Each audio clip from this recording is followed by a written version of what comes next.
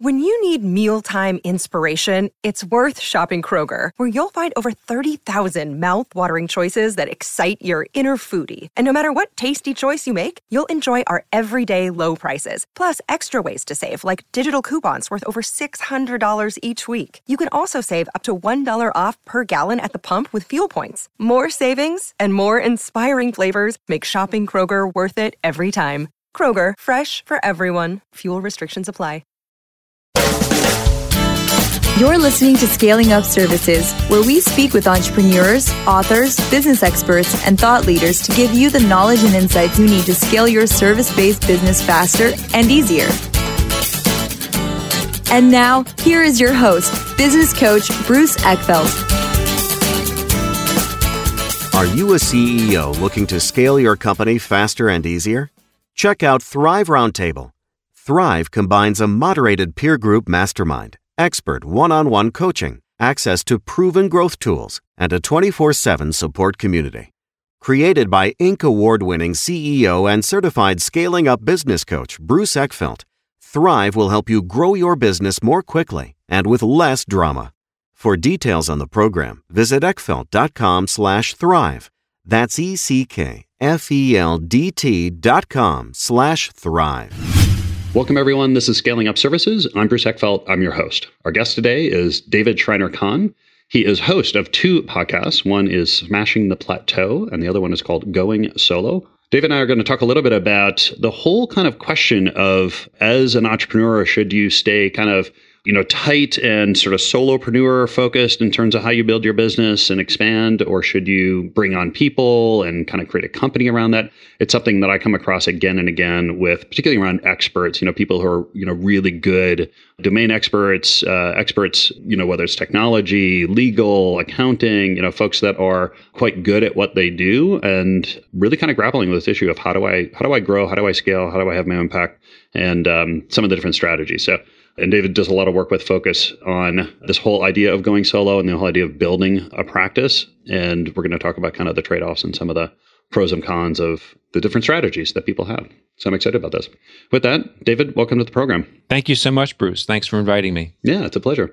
Before we kind of dig into the topics and some of the challenges and opportunities you see folks have with this, kind of going solo or building a business for themselves, what's the background? How do you get into this? What was kind of your professional experience? Give us the story. Yeah, like many people, my career was definitely nonlinear. I studied engineering. I worked as a chemical engineer for the first, 4 to 5 years of my career, 2 different jobs.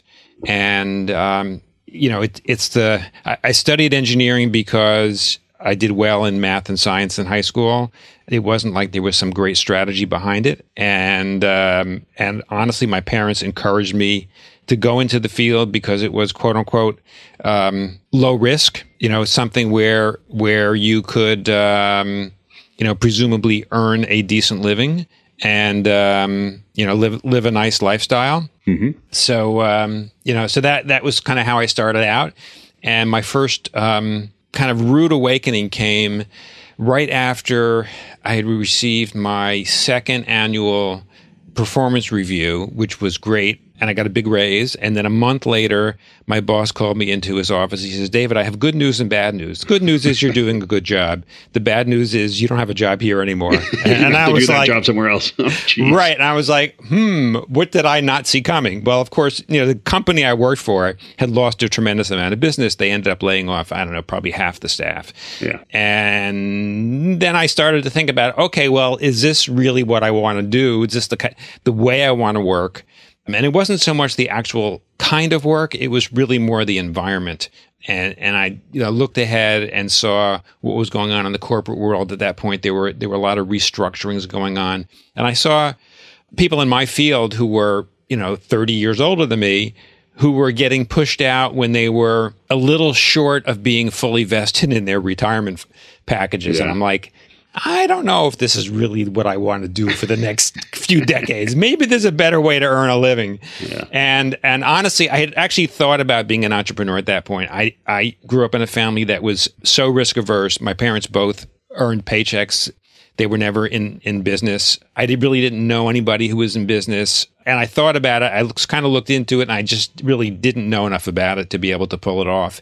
So I did. So plan B was a little bit of soul searching and actually a professional development program that was super helpful at that point. And I ended up going into the nonprofit sector. Mm-hmm. People who knew me thought I was nuts because here, right, I had a master's in chemical engineering from Cornell, like, great credentials. I had 2 good jobs. I was well paid compared to most other people. And I'm like, you're taking a pay cut to do something that is a lot of work, seems like kind of a thankless job. Mm-hmm. And why do you want to do this? And, I honestly wanted to do something where I felt like my work was having an impact on humans in a much more direct way than I was as an engineer. Mm-hmm. So I actually liked what I did. It turned out that I actually made a pretty good living at it because I was in executive roles. My first job was in an organization that was sort of very early stage. So there wasn't a lot of money in the first job. But by the time I got to my, so I would say kind of like 5 years in, I was probably earning, more or less what I had earned as an engineer. Okay. And I felt a whole lot better about what I was doing. And I ended up staying in that field for over 20 years. And honestly, all along the way, I thought about this entrepreneurship kind of over and over. And particularly in the nonprofit sector, the people that tend to be on the boards are very often people that are successful in business. So I got to see, sort of much closer up how all this entrepreneurship thing works, and I was always intrigued by it. And I'll be honest, even though I liked the work that I was doing, and I liked the environment, I liked the people that I worked with, and I had good relationships with everybody, I really am kind of a control freak, and I just didn't. I wanted to do my own thing, my own way, and so. I would say I sort of reached a peak in my last job where I couldn't grow anymore in the organization. It was an education agency. I didn't have a PhD, so there was no way I could be the CEO. I was in a number 2 slot. And there was some reshuffling that I knew was going to result in, it's often called redundancy. It's like, somebody else has the same skills you have. Yep. And again, it was not a performance issue in my case. It was like I sort of run out the clock in the job. And so it would have been natural for me if I pursued the linear path. It's like you come to a fork in the road.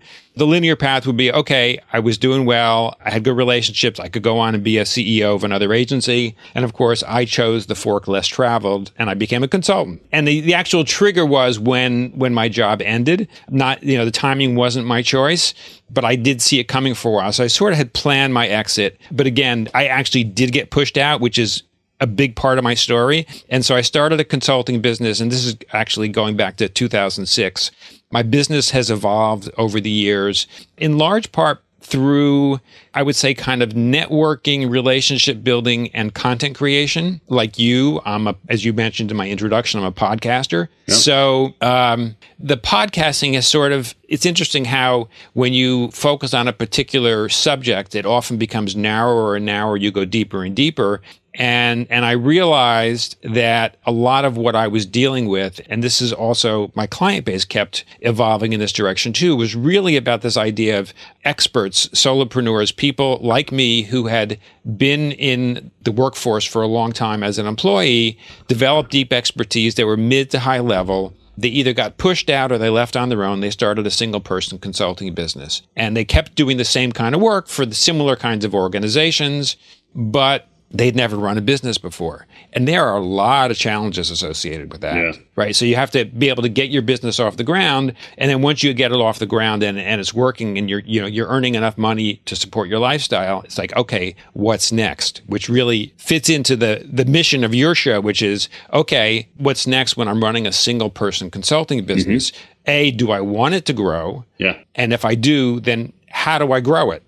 Yeah. And I think therein lies the kind of the crux of, I think most people's, I always say with services, they're kind of easy to start. They're hard to scale. Or maybe, maybe they're easy to start, but they're definitely harder to scale than they are to start. What do you see as being kind of the challenges for successful solopreneurs? What's the kind of recipe or the key things you need to get right to be able to just get the business off the ground? Well, to get it off the ground, if you're selling your expertise, it's really about your relationships. And one of the interesting things that I've heard over and over again from my guests on my podcast, Going Solo, which is about these early stage consulting businesses, is even people that get pushed out of their job, their first client is very often the company that fired them. Yeah. Because what happens is if your job is terminated for reasons other than your performance, the company still needs some of what you were doing. They just may not need it in a W-2 employee. They may need it in a different format. Maybe they need fewer hours,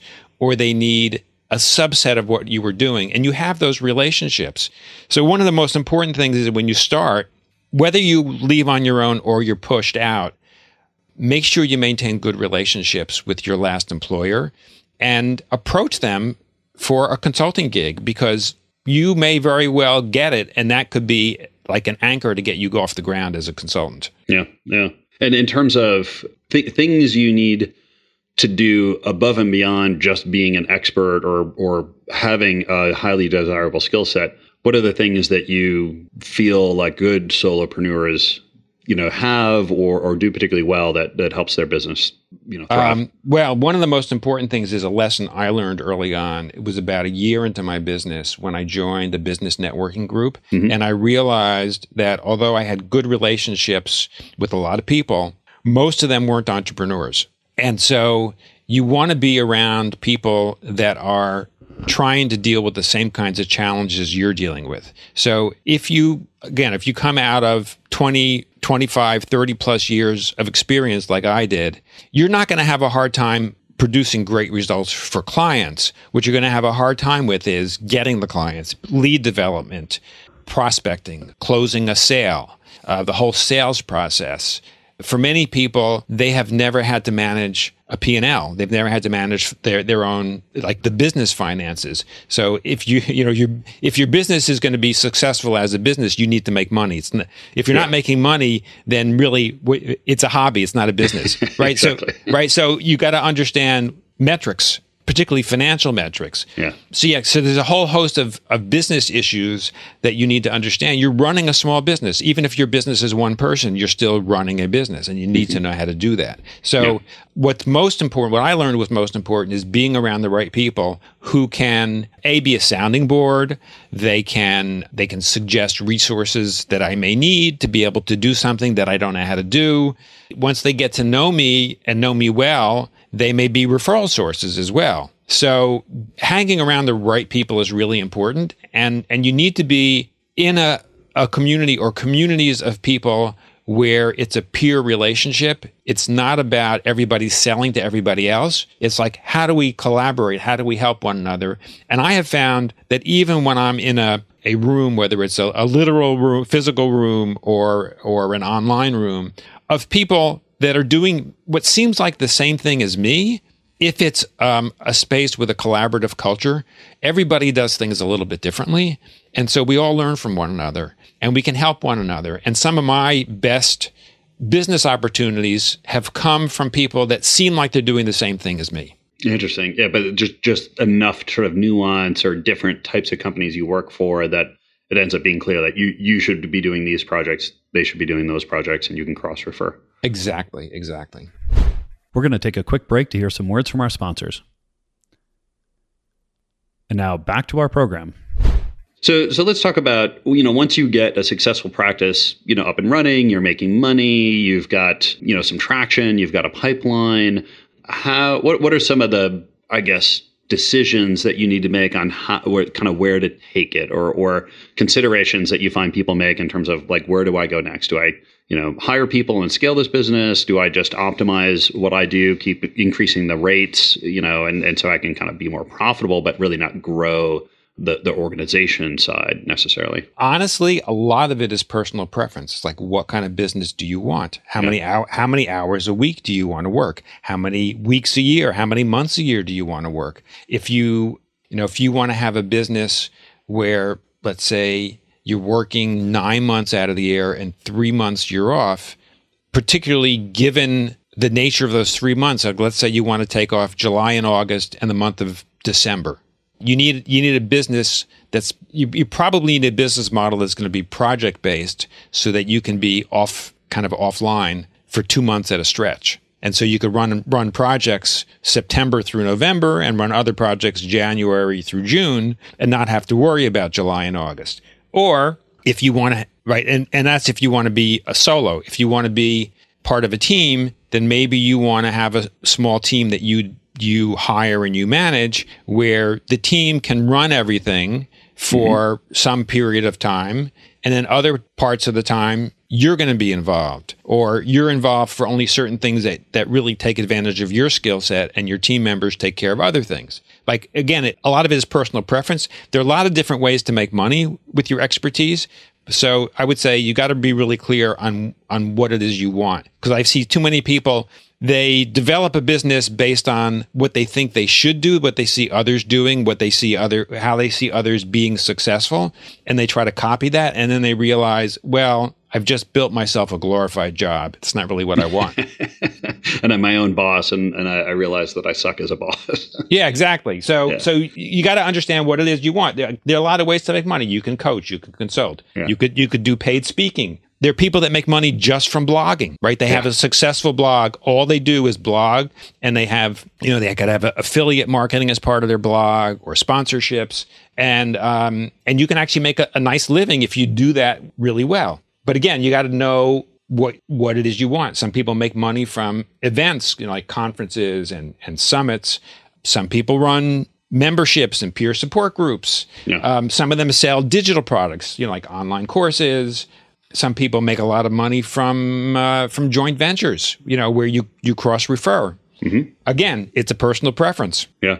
Are there anything beyond just kind of personal preference? Any qualities or things that you see in folks that have done particularly well, either going down more of the sort of solopreneur route, like really optimizing, schedule and billing rates and times, versus those that actually put together teams and actually create more of a scaled business around things? Anything in terms of, their skills, their background, their mindset, any indicators that you would sort of advise somebody saying, hey, look, I would recommend this route, or I would start thinking about this route versus this route, at least to begin with? Yeah. First is don't sell your time. Right. Yeah. And honestly, I made this mistake right out of the gate. Right at the very beginning, I remember I got a really great project that was referred to me, and I charged a daily rate, and I made good money with this project as well. Oh, yeah. But it's limiting, and B, there's a conflict of interest with the client, right? Because it's limiting because you only have so many hours that you can actually work and bill. And the conflict of interest is, if you're charging by the hour or by the day as a consultant, it's in your interest, your financial interest, for the number of hours to be high. And for the client, it's in their interest for the number of hours to be low. And if you're there to solve a problem with your expertise, and they have a problem, you want them to reach out to you when they notice something that you don't see, because it'll help solve the problem faster. So you don't want them to hesitate because the meter's running when they pick up the phone or send you an email. Yeah. And again, you don't want that conflict of interest. So number one, don't sell your time, sell value. And, if you have all of these years of expertise that you have developed, you may be able to solve a problem really quickly because of that. And that could be very valuable to the client. So think about how much more money or how much more profit the client is going to make because of your help. Think about how much time you're going to save them. Think about the money you'll save them because they're not going to go down a rabbit hole of mistakes. Mm-hmm. Those are the ways that you can measure the value of what you produce. For many clients, especially if you're building up a long-term relationship as a consultant, peace of mind and trust end up being really huge. So I have clients that I've worked with for years, and there are some months when there's a lot of work, and there's some months where there's relatively little work. But the fact that they know that they can pick up the phone and call me when they have a problem, and they're not sure who else to call, and I can help them, that's worth a lot to them. Yeah. Yeah. And for those folks that, I guess, who do you see, or what kind of situations do you see having the ability to actually scale into, an organization with teams and more people involved and things like that. Is there anything that you kind of notice either in terms of the person or the types of business? Yeah. So it's like, the book, The E-Myth. Uh-huh. When you first start out as a consultant, if you're solo, you're the practitioner. You're actually the one who's delivering the goods, right? If the model that you want to develop is the agency model, where you end up becoming the senior person and you're hiring all these people underneath you to do the work, your own role has to shift from practitioner to manager. It's a different skill set. And you're going to be basically in the talent recruitment business because you want to get the best talent on your team to be able to deliver quality results to your clients. And your job ends up becoming primarily manager and rainmaker. Right? So if that's something that you want, that's great. But if that's not the role you want or it's not your skill set, then you may want to think twice about it. Yeah. What are some of the types of industries or types of consulting businesses that you've, end up focusing on or people that you've worked with or had on the podcast? Give me a sense of the range or maybe some of the more interesting ones. Yeah, I would say they pretty much cover a really wide array of industries. Our niche is really folks that have deep expertise that have worked a long time in some kind of organizational environment, whether it's corporate or the nonprofit sector, or even some who have worked for other bigger consulting firms. And then at some point, there's a trigger that causes them to go out on their own. And then they have to develop their own business and they have to run their own business. So our niche is really it's industry agnostic. It's really about the transition and transformation that an expert goes through from being an employee to being an entrepreneur. Yeah. And I'm curious about the podcast. I mean, on your own experience with podcasts, because I know a lot of sort of solopreneur experts and even, some of these service companies that have really done well with kind of podcasting as a content marketing, lead generation strategy. I mean, why podcasting? How have you seen this help you? Is this something that you recommend for a lot of your clients or the folks that you work with? What's your take on that? Yeah. So my recommendation when it comes to content creation is be prepared to work at it for a long period of time. Yeah. I tell people there are 3 ingredients that are most important: consistency, frequency, and quality. And in that order. Too many people get hung up on the quality and they're afraid to release the first blog post or the first podcast episode or the first video cast. If you're not embarrassed by the first episode you released, you waited too long. Exactly. Right. So be prepared. This is a long haul. This is about you becoming known for something in particular. So that's number one. Second is pick your channel. Like for me, I happen to like podcasting because I like talking to people one-on-one. I like meeting new people. I'm curious. I love asking questions. And I like the audio format. So actually, we don't use video. We've only used audio for the whole 7 years that I've been podcasting. And for me, that works just fine. And we've produced episodes every single week and now it's almost 8 years. So it's, again, does every single episode produce leads? No. Yeah. I would say the most important thing is it builds relationships with the guests and it builds relationships with the audience. Yeah. So think about your channel. What's easy for you? Pick one. Go deep in that one. If you like writing, maybe blogs, or now you can do a great job with LinkedIn newsletters.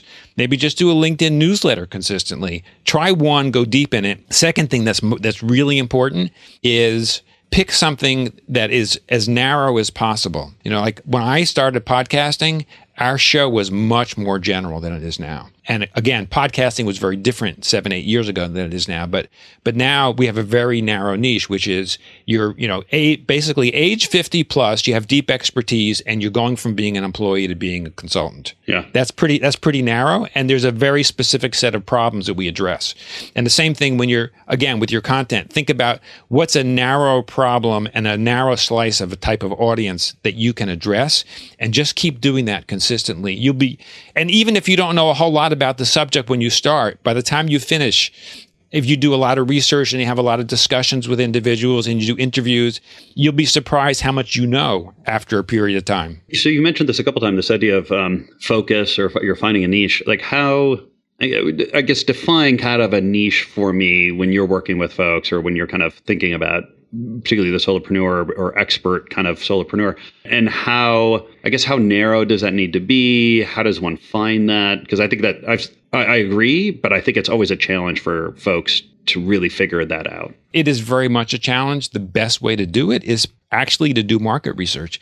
Have a hypothesis. I have a client that does writing for non-native English executives. Interesting. Right? That's a pretty narrow niche. And this is somebody who's really talented, could write for all kinds of, could write books, could write web content. But in terms of what you're being known for in your marketing, pick something really narrow because people will understand that and they'll either know they're in or they're out.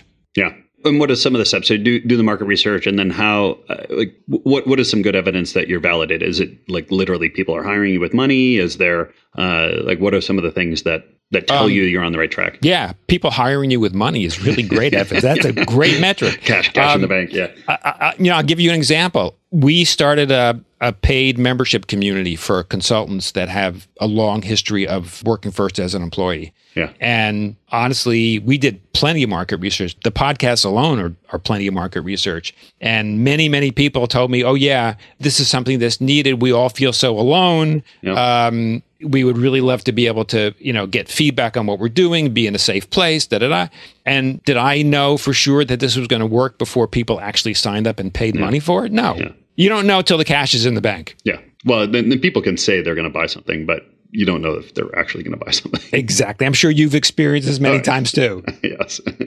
a lot of good intentions, but right. A lot of tire kickers. Yeah, exactly.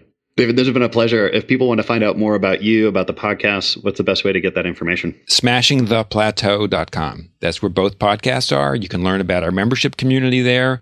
You can get in touch with me there. I'm also pretty active on LinkedIn. I am the only David Schreiner-Kahn in the world. Pretty easy to find. And since we produce a lot of content, if you search my name, you'll find me really quickly. Yeah. So I'll make sure that the links and your LinkedIn profile are on the show notes so people can get that information. Highly encourage everyone to check it out. David, thank you so much for taking the time today. It's been a pleasure. Thank you, Bruce. Thank you for tuning in to today's episode. Be sure to subscribe using your favorite podcast app so you don't miss our future episodes. See you next time. You've been listening to Scaling Up Services with business coach Bruce Eckfeldt.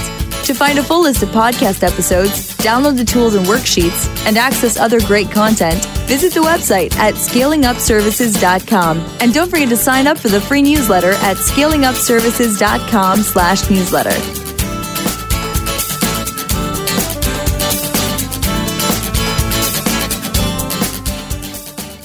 This podcast is a part of the C-Suite Radio Network.